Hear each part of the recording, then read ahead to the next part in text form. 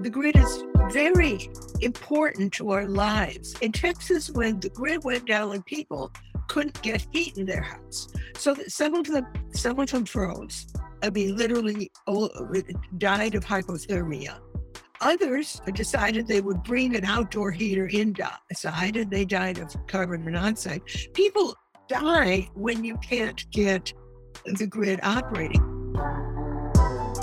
Welcome to the Political Economy Project with the goal of creating universal prosperity for today and future generations.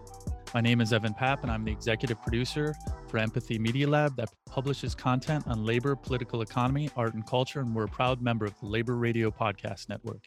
Today, I'm speaking with author and energy analyst Meredith Angwin. We'll be discussing her book, Shorting the Grid, The Hidden Fragility of Our Electric Grid, which is an expose of the insider-ruled practices of the deregulated areas of the United States electric grid. Meredith, thanks so much for your time. Thank you for inviting me. Well, I was able to read this book and I want to promote it far and wide. I learned so much, and so many people in the United States have no understanding of where their electricity comes from. But before we get into the book, could you begin by introducing yourself? Yes, I'm Meredith Angwin, and I wrote Shorting the Grid. My career, I was a chemist. I got a master's degree in physical chemistry, and most of my career was improving various things for the utility industry. The utility industry has a research arm called the Electric Power Research Institute, which sponsors research which will help utilities do a better job. For example, corrosion control research, pollution control research, and so forth. And I was one of the first women to be a project manager at the Electric Power Research Institute. And then I actually worked in many areas. I worked at nitrogen oxide control for gas-fired plants, in hydrogen sulfide control for H2S plants, and corrosion control for nuclear plants. I mean, I was just all over the place. And so I learned a lot about the technologies of making power, all kinds of technologies, not just one. At any rate, I was living in California, which is where the Electric Power Research Institute is located. And when I retired, we moved to Vermont because our kids were both on the East Coast. As a matter of fact, one of them was in Vermont at the time, but he subsequently moved to New Jersey. And I wanted to be close to my grandkids. I didn't like this idea that I'll fly in from California once a year at the holidays and say, oh, you grow up. I wanted to be involved in their lives at some level, so we moved here. And then I wanted to continue to be involved in utilities and the grid. And well, what happened was I began being for nuclear power, and then I began writing a blog about our local nuclear plant, Vermont Yankee, which has unfortunately been shut down since then. And I think it was one of the biggest union plants in the state, union facilities in the state. And it completely shocked me that the Democratic governor and legislature were so eager to shut it down. But leaving that aside for a moment, I began advocating for it. And one of the things is I've always liked to write. And so I began a blog. About Vermont Yankee. And as I was writing this blog, every now and again, Vermont Yankee's interaction with the grid would come up. So I would research it up and ask people and write a blog post. And so it turned out there was a man in the consumer liaison group of our grid operator. And he said, why don't you join the consumer liaison group with the grid operator? And I said, well, now that you told me it exists, I think it's a good idea. I did not know the consumer liaison group existed. They don't advertise it a lot, okay? If you're on their mailing list, you get the mailings, but you're not on their mailing list, good luck. So at any rate, eventually I became a part of the steering committee, which they call the coordinating committee, and I really began learning a lot about the grid. Now, unlike other things I'd learned about, which I found I could explain pretty simply, let me tell you about nitrogen oxides and why they're bad. Let me tell you about how you control nitrogen oxides and then why it's imperfect. But the grid, people really, I could not explain it to people. I could not explain what was going on. And I thought, people don't know this stuff. They really don't know this stuff. They don't know how decisions are made about, they might say, oh, I want this kind of power plant or I want that kind of power plant, but they don't know decisions that are being made that that end up making the choices of what kind of power plants are on the grid. So I decided that I needed to write a book because it was like way more than one blog post or a bunch of blog posts. And at any rate, that's what I did. And I've also felt as I was learning about it, I realized that my ignorance of it wasn't just that I was lazy, it's that there are a lot of areas in managing the grid that are closed to the public. They're just closed to the public. And they don't, in my opinion, they don't need to be. I mean, like, for example, I can see why a power plant would like details of its overhead being released to the public. But what the power plant managers vote for in terms of how the grid is managed, why is that a private matter? And people should know who's planning these things. Anyway, so I consider my book to some extent an expose of grid management. So that's why I wrote it. And so many people around the United States, when they think about energy, they really put it through a lens of climate change, and they see good energy and bad energy based on clean energy and dirty energy. And there's a lot of misinformation out there. And before going into that, within the goals of your book is you want to write this book on reliable electricity, meaning like anytime you turn on the light switch, you want to make sure that electricity comes on. You want to make sure it's relatively inexpensive, and you want to make sure the electricity is made with low levels of pollution. And I love the analogy of the grid as the largest machine on earth, in the sense that there's generation and there's load, and that load and generation need to work together like a car, essentially. And I really love that idea that the amount of consumption happening has to match with the amount of generation happening. And it's almost this angelic system that has been stitched together. And it's so complicated on how it works, but somehow it has worked up to this point. But we're starting to see the fragility of the grid, as you expose in your book as well. Well, yes, I think the thing is that we don't see the matches explicitly because no one explains it to it. For example, about Texas, they say, well, the frequency on the grid was going down, and so they had to begin cutting people off of the grid. Well, that's because the amount of electricity made and the amount consumed have to match. And in Texas, they didn't have enough electricity available in February 21. And so the power plants could not keep up the frequency, which meant that there are automatic things on the power plants which will shut them off.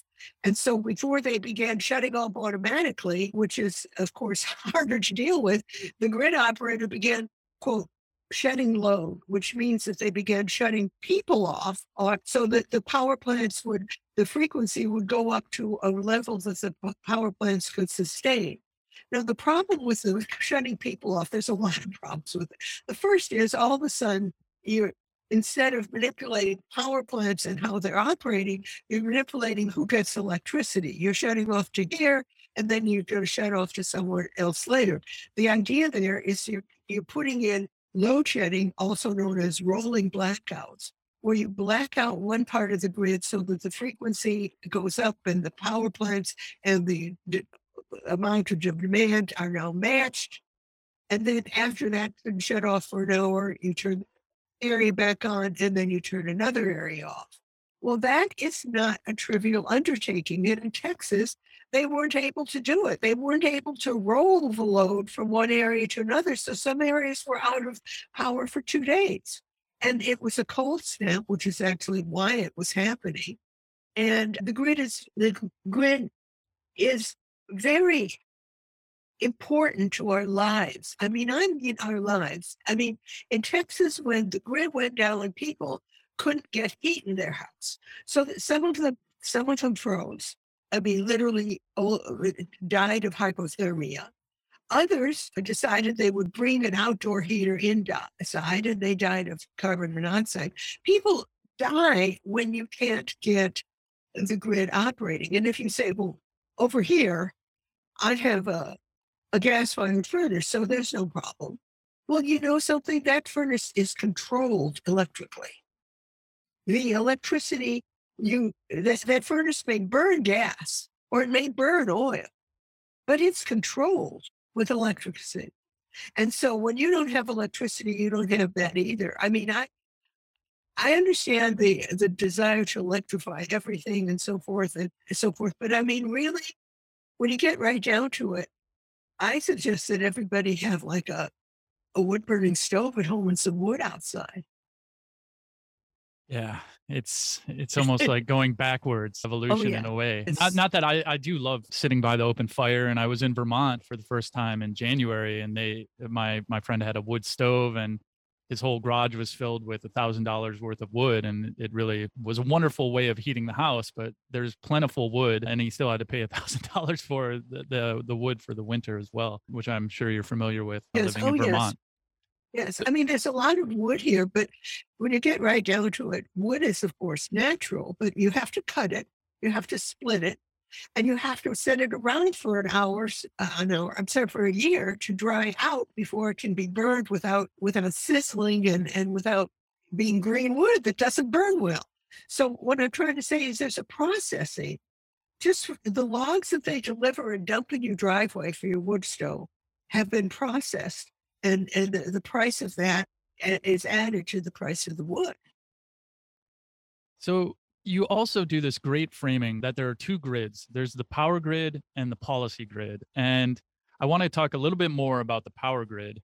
And from my understanding, I came from USAID working in a initiative called Power Africa, which was looking to increase generation in sub-Saharan Africa and connections. Unfortunately, it was mostly based on a model that was also doing what we've done in the United States, which is changing the generation, transmission, and distribution, the three parts, and breaking them up from what once was vertically integrated, vertically operated utilities. And within each one of those parts, it's starting to fragment a lot of these grids using wind, solar, and natural gas. And natural gas can be very expensive trying to get into Africa as well. From my background, too, I also have nostalgia, even though I wasn't living back then, about this idea that the grid was, this great thing in the 1960s, 1970s. But in your book, too, you say there were problems with these very large vertically operated utilities, even though maybe that is the best way to go forward to try to reorganize our power structure. But could you talk a little bit the actual power grid in that model? Well, in that model, the wonderful thing about this model is accountability. In other words, if your power goes out, you know exactly who to point to, who should have fixed it. And the powers that be, the legislatively appointed overseers of the grid, do not want the people who appointed them to look back. So if your grid is fragile and you're having a lot of power outages, they will fine the utility. So the utility finds that it will have a better bottom line if it's very reliable. Plus, the utility can pass through the costs of making it reliable. So it's win-win for the utility to be reliable. If it's reliable, it can pass through the costs of becoming reliable and won't get fined for not being reliable. Now, people would say, yeah, we used to have a gold-plated grid. And I mean, to some extent that was true. It was maybe too reliable, if there is such a thing. No, there is no such thing. No such thing. But the thing is that the idea was that it was gold plated, and the people who oversaw it were actually on speed dial with the utility bosses, and so they were just making money hand over fist, and the poor ratepayer was paying for it. But actually nowadays, as it is in my book, the areas that have supposedly deregulated have become more expensive than the vertically integrated areas. And that is, Charlie Munger, who's with Warren Buffett, he has a statement about show me the incentives and I'll show you the results. And that's the fact. I mean, in the old days, it was incentivized to be very reliable, even if you had to go, quote, gold plate the grid. Nowadays, there's nowhere where the buck stops. If you have a problem with the grid and you call, there's no one to call up. Like for example, I said, or somebody said, well, North American Reliability Council, NERC, assures reliability. And I said, really? What about the number? What if there are not enough power plants to make the power? Oh, NERC isn't responsible for resource adequacy, the number of power plants. That's the state's responsibility. Really? It's the state's responsibility. But meanwhile, the state may say we need another power plant, but that power plant is going to have to bid into the auctions. It's not guaranteed that it'll make a living. As a Yeah. matter of fact, there's a section of my book that says selling quick kilowatt hours is not a good way to make a living for a power plant. The power plant cannot make it on kilowatt hours. Yeah. It, and so all the grid people, all the merchant power plants on the grid, they love it when the grid is in trouble because then the the grid operator has to call on expensive diesel power plants. And the way the grid is set up, those diesel set the and expensive plants of various kinds set the clearing price. And that means everybody gets the clearing price. So all of a sudden, a nuclear plant the cost of their fuel hasn't changed a cent, and all of a sudden it's getting the $4 a megawatt hour cost that the grid is going up to instead of the 5 cents it costs it to make power. And and anyway, so yeah, there's nowhere to point to, and it becomes unreliable and expensive at the same time. Where in the vertically integrated area, you could at least say it became reliable and expensive. Yeah. Yeah.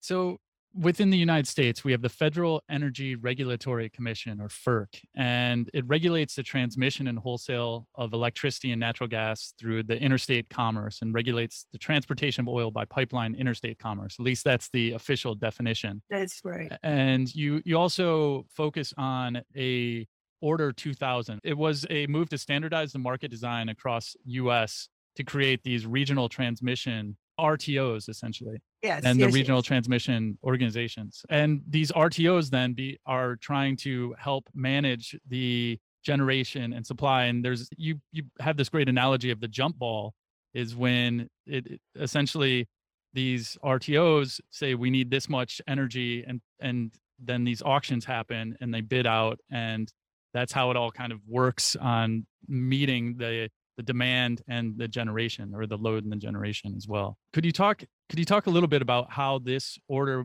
came about, why it was done, and what was the incentive and motivation? Well, what the motivation, I think, was to make a better, even playing field by having these RTOs that ran by auctions instead of making individual decisions. The trouble is, they just sort of threw out the baby with the bathwater. There's no planning, and there's not any reasonable amount of planning. For example, in the old days, a utility commission would think, well, I don't know about this. We've got too many eggs in one basket. I don't want them to build another gas-fired power plant, coal-fired power plant, whatever. Let's have a grid with a variety of power plants on it, and so forth. But in the RTOs, the idea is that we're not, nobody gets to make that decision anymore. Um, the idea is that the cheapest power plants will be the ones on the grid, which of course raises the question: is what is cheap? What does it mean? What does it mean? I mean, you can say, "Oh, I know what it means. It means they cost less." Well, yeah, but the thing is that, for example, let's look at a wind turbine. For example, everybody, you look at the wind turbine, and the wind turbine is they claim it's the least expensive thing on the grid. Really? Well, what it is it bids in to the auctions very inexpensively. It can bid in, and I will pay you 2 cents per kilowatt hour to take my power. You don't have to pay me. I'll pay you. Well, there's no plant that can compete with that. Well, why is it able to do that? It's able to do that because it gets a lot of subsidies. It gets what's called a production tax credit, 2 cents per kilowatt hour, and it can also sell its a certificate for every kilowatt hour it makes. It can sell a certificate called a renewable energy credit. And so it gets all this money before it ever gets a penny for the actual kilowatt hour. You see? Yeah. The production tax credit, by the way, I've always thought that it is the most anti-regular people thing I can think of because, you know, you can't a tax credit doesn't do me a lot of good because I don't have a lot of income and I don't pay a lot of taxes. But a tax credit is very valuable to a successful company that has a lot of income and pays a lot of taxes. It's better than actually more income because it would have to pay more taxes on the more income. Yeah. So, I mean, it's just really astonishing to me how it works now. But the problem is that the value of the power to the grid for a wind turbine is not that great because the wind turbine goes on and off when it wants to, not when there's a lot of requirement on the grid. And yet the wind turbine, because of the tax credits and the RECs, the renewable energy credits that it can sell, is probably the most reliable money generator for the owners of the grid. And I named my book Shorting the Grid. Partly it was a spin on shorting, but it's also partly about the big short in which the complicated systems for mortgages ended up being detached from whether or not the mortgage is likely to be repaid, which is, of course, what a banker needs to know. And since the whether the mortgage was profitable to the banker no longer had much to do with whether it be repaid, the whole system became very, very weird, as described in The Big Short. Yeah. And it ended up hurting a lot of people. And I'm afraid that the same thing is happening on the grid because the value of the power to the grid does not make the plant profitable. And the plant and a regular plant is not profitable when the grid is humming along. But if the grid is stressed, then the clearing price goes way up and the plant is profitable, so it's happy. Look at the incentives to the grid nowadays, and they are not about reliability or even clean power. Yeah, it's insane. And one of the points is that keeping fuel on hand is a lose-lose for the generator. So having Yeah. a reliable fuel source, whether it's coal or uranium or other things that can be used in case that there's a supply chain problem or a major winter snap and you can't move things around that good, that the generation continues to happen. But yet these plants get penalized, which is just insane. And to get more into the point of what you were just talking about, shorting the grid, I feel like this is a culmination of the just in time, this whole idea of the free market approach where everything is just in time and it's all about these efficiencies and there's very little backup built in. And then people and traders and speculators getting involved that are making money that have no business in actually creating power. They're generating their own wealth through speculation, through the large swings in the price. And that's where the business model is to try to collect profits through the large swings, which actually parasitizes the system instead of actually delivering reliable, low cost, low pollution electricity and power. And this is what I'm seeing, throughout our entire system. And it's almost like a cancerous approach to how you do political economy.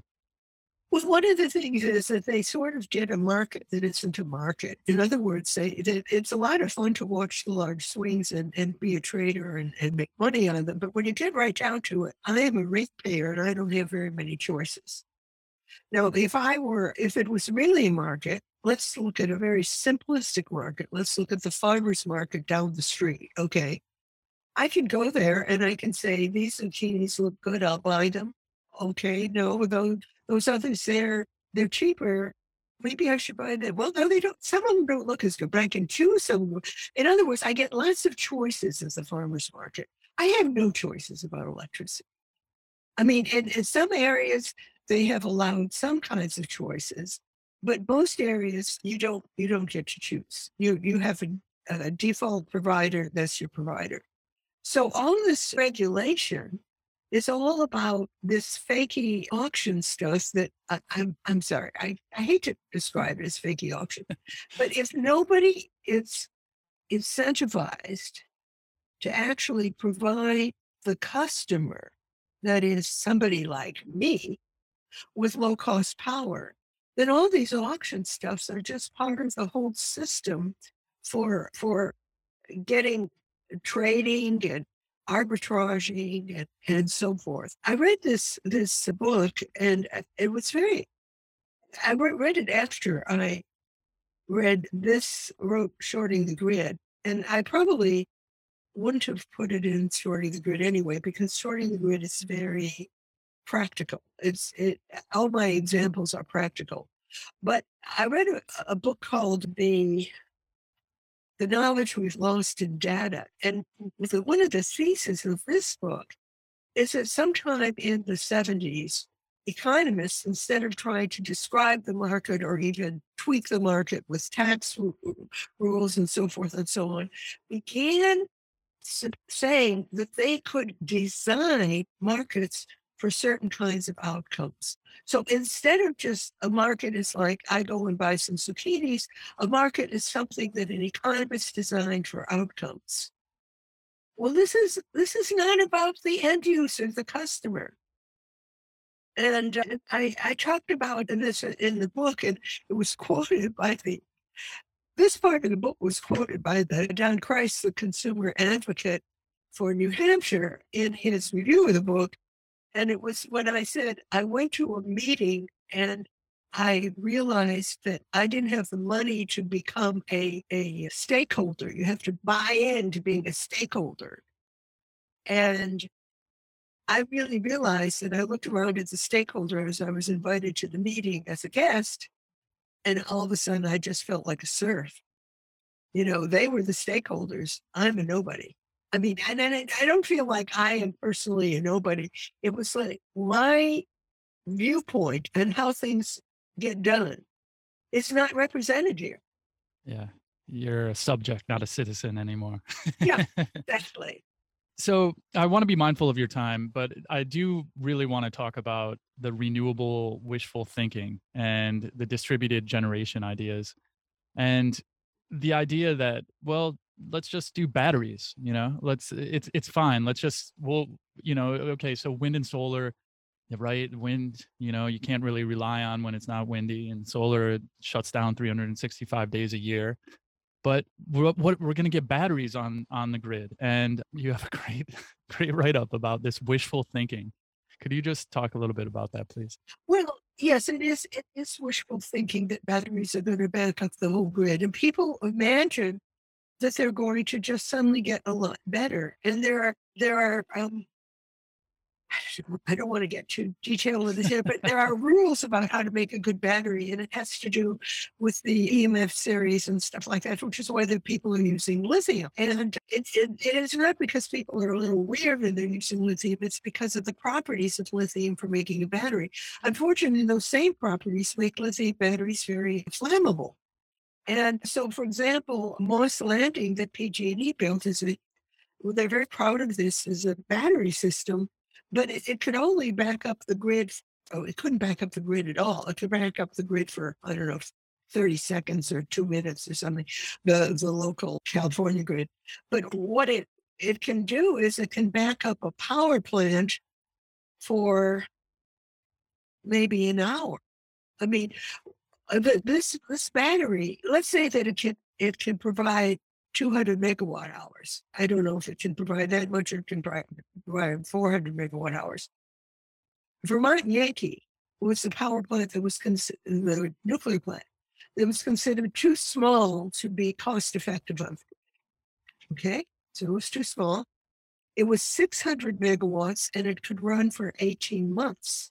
So now you have something that can maybe make 200 megawatt hours, and everybody's like, this is the future. This is the future. No, after the 200, after it discharges, you got to charge it up again with the power plant. Yeah. And I mean, it is so, the batteries are so minuscule compared to the grid. Yeah. Now, one of the things that I feel that has contributed to the batteries will save us thing is the way power plants pay for transmission. And one of the ways they pay is that the transmission costs are allocated depending on the distribution utilities share of the highest hour on the grid. So, for example, if Green Mountain Power is 8% of the local grid at the highest hour on the local grid, it has to pay 8% of the transmission costs for the whole grid. Well, the thing is that Green Mountain Power bought a lot of Tesla batteries. And when the price on the grid, when the requirements on the grid get high, it just begins discharging its batteries for its own users. And therefore, it is drawing less from the grid. And so it saves its users money because other people's utilities are going to pay for transmission on the grid, and Green Mountain Power is going to pay less. So you see, Green Mountain Power will advertise something like, due to our batteries, we saved $400,000 in an hour. Yeah, because somebody else is paying that $400,000 for the transmission overall, not just that hour.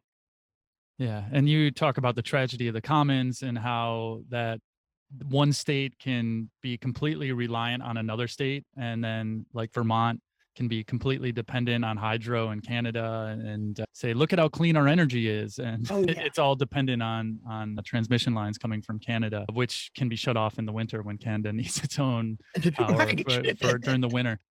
So just going beyond shorting the grid, your book, you've also written Campaigning for Clean Air, Strategies for Pro-Nuclear Advocacy, and Voices for Vermont Yankee. And you run, is it Carnot Communications?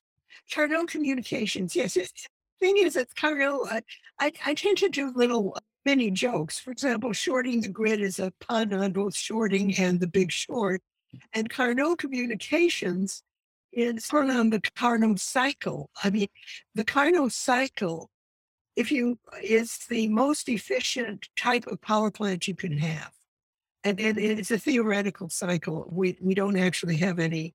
What I mean by a cycle is thermodynamics determines how much work, in this case, electricity, you can get out of a heat engine.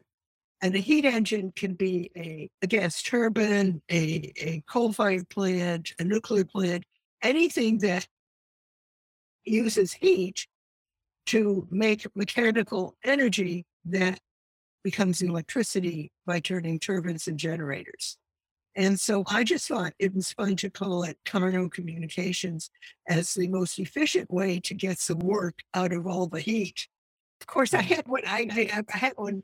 I think where I ran into a friend of mine on the street where shortly after I was started at Carnot Communications, and I said, "Oh, I just started a little company. I'm really excited about it." He said, "What is it?" And I said, "Well, it's called Carnot Communications." He said, "Meredith, you're kidding me? Carnot Communications?" I said, no, it's not Carnot. It's the heat engine Carnot. cycle. Carnot, named after Sadie Carnot, who was of France. And Love it. I love it. And I love everything you're doing to just get people educated on what the grid is and how to engage more with their local utilities. Could you talk a little bit about, as we're closing out here, what people can do to learn more beyond buying this book and reading it and becoming more knowledgeable as a consumer and a citizen, but how to engage with this whole grid idea that you present?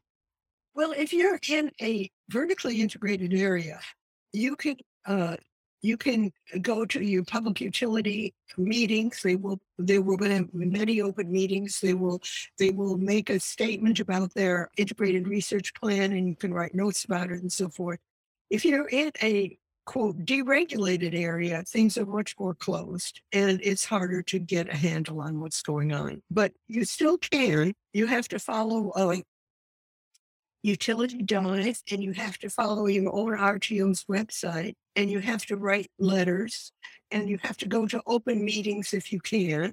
If there are open meetings, our grid operators not big on open meetings. Other grid operators are more big on it. But there, as I say to people, there are no sunshine laws on the grid. There are sunshine laws for our legislatures. Whether they meet those sunshine laws or not, you can at least appeal to them as a way to get to understand what's going on. I also suggest that you subscribe to two things on the web that are free. One is Utility Dive. It's a online magazine, and it's really excellent. And the other just started out. Emmett Penny, who also writes as Nuke Barbarian, pro-nuclear man, and he decided he wasn't pussyfooting around about it. I love it. Yeah. Yeah. Great. Anyway, he has started 3 times a week a newsletter called Grid Brief, which is excellent. And I'm so happy to see him doing that. And it's been so needed. Now, you understand that I pioneered this material, but I'm not ashamed to say I'm a grandmother. I'm in my 70s. I mean, I'm in good health. So far, my mind seems to be okay.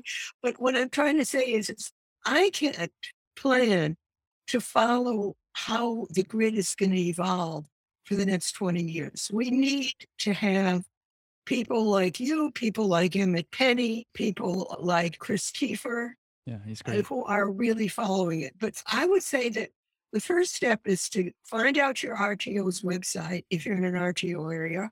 Get very familiar with it, ready to write emails and letters, be gadfly, read Emmett Penny's grid brief, read Utility Dive. Those are 3 ways you can continue your education. Well, Meredith Angwin, thank you so much for your time. And everyone should go out and get Shorting the Grid. And let's keep on pushing, keep on trying to educate, organize, mobilize, and take power to try to get the power as reliable, as inexpensive, and as clean as possible. So Meredith, thank you for your time. Thank you very, very much.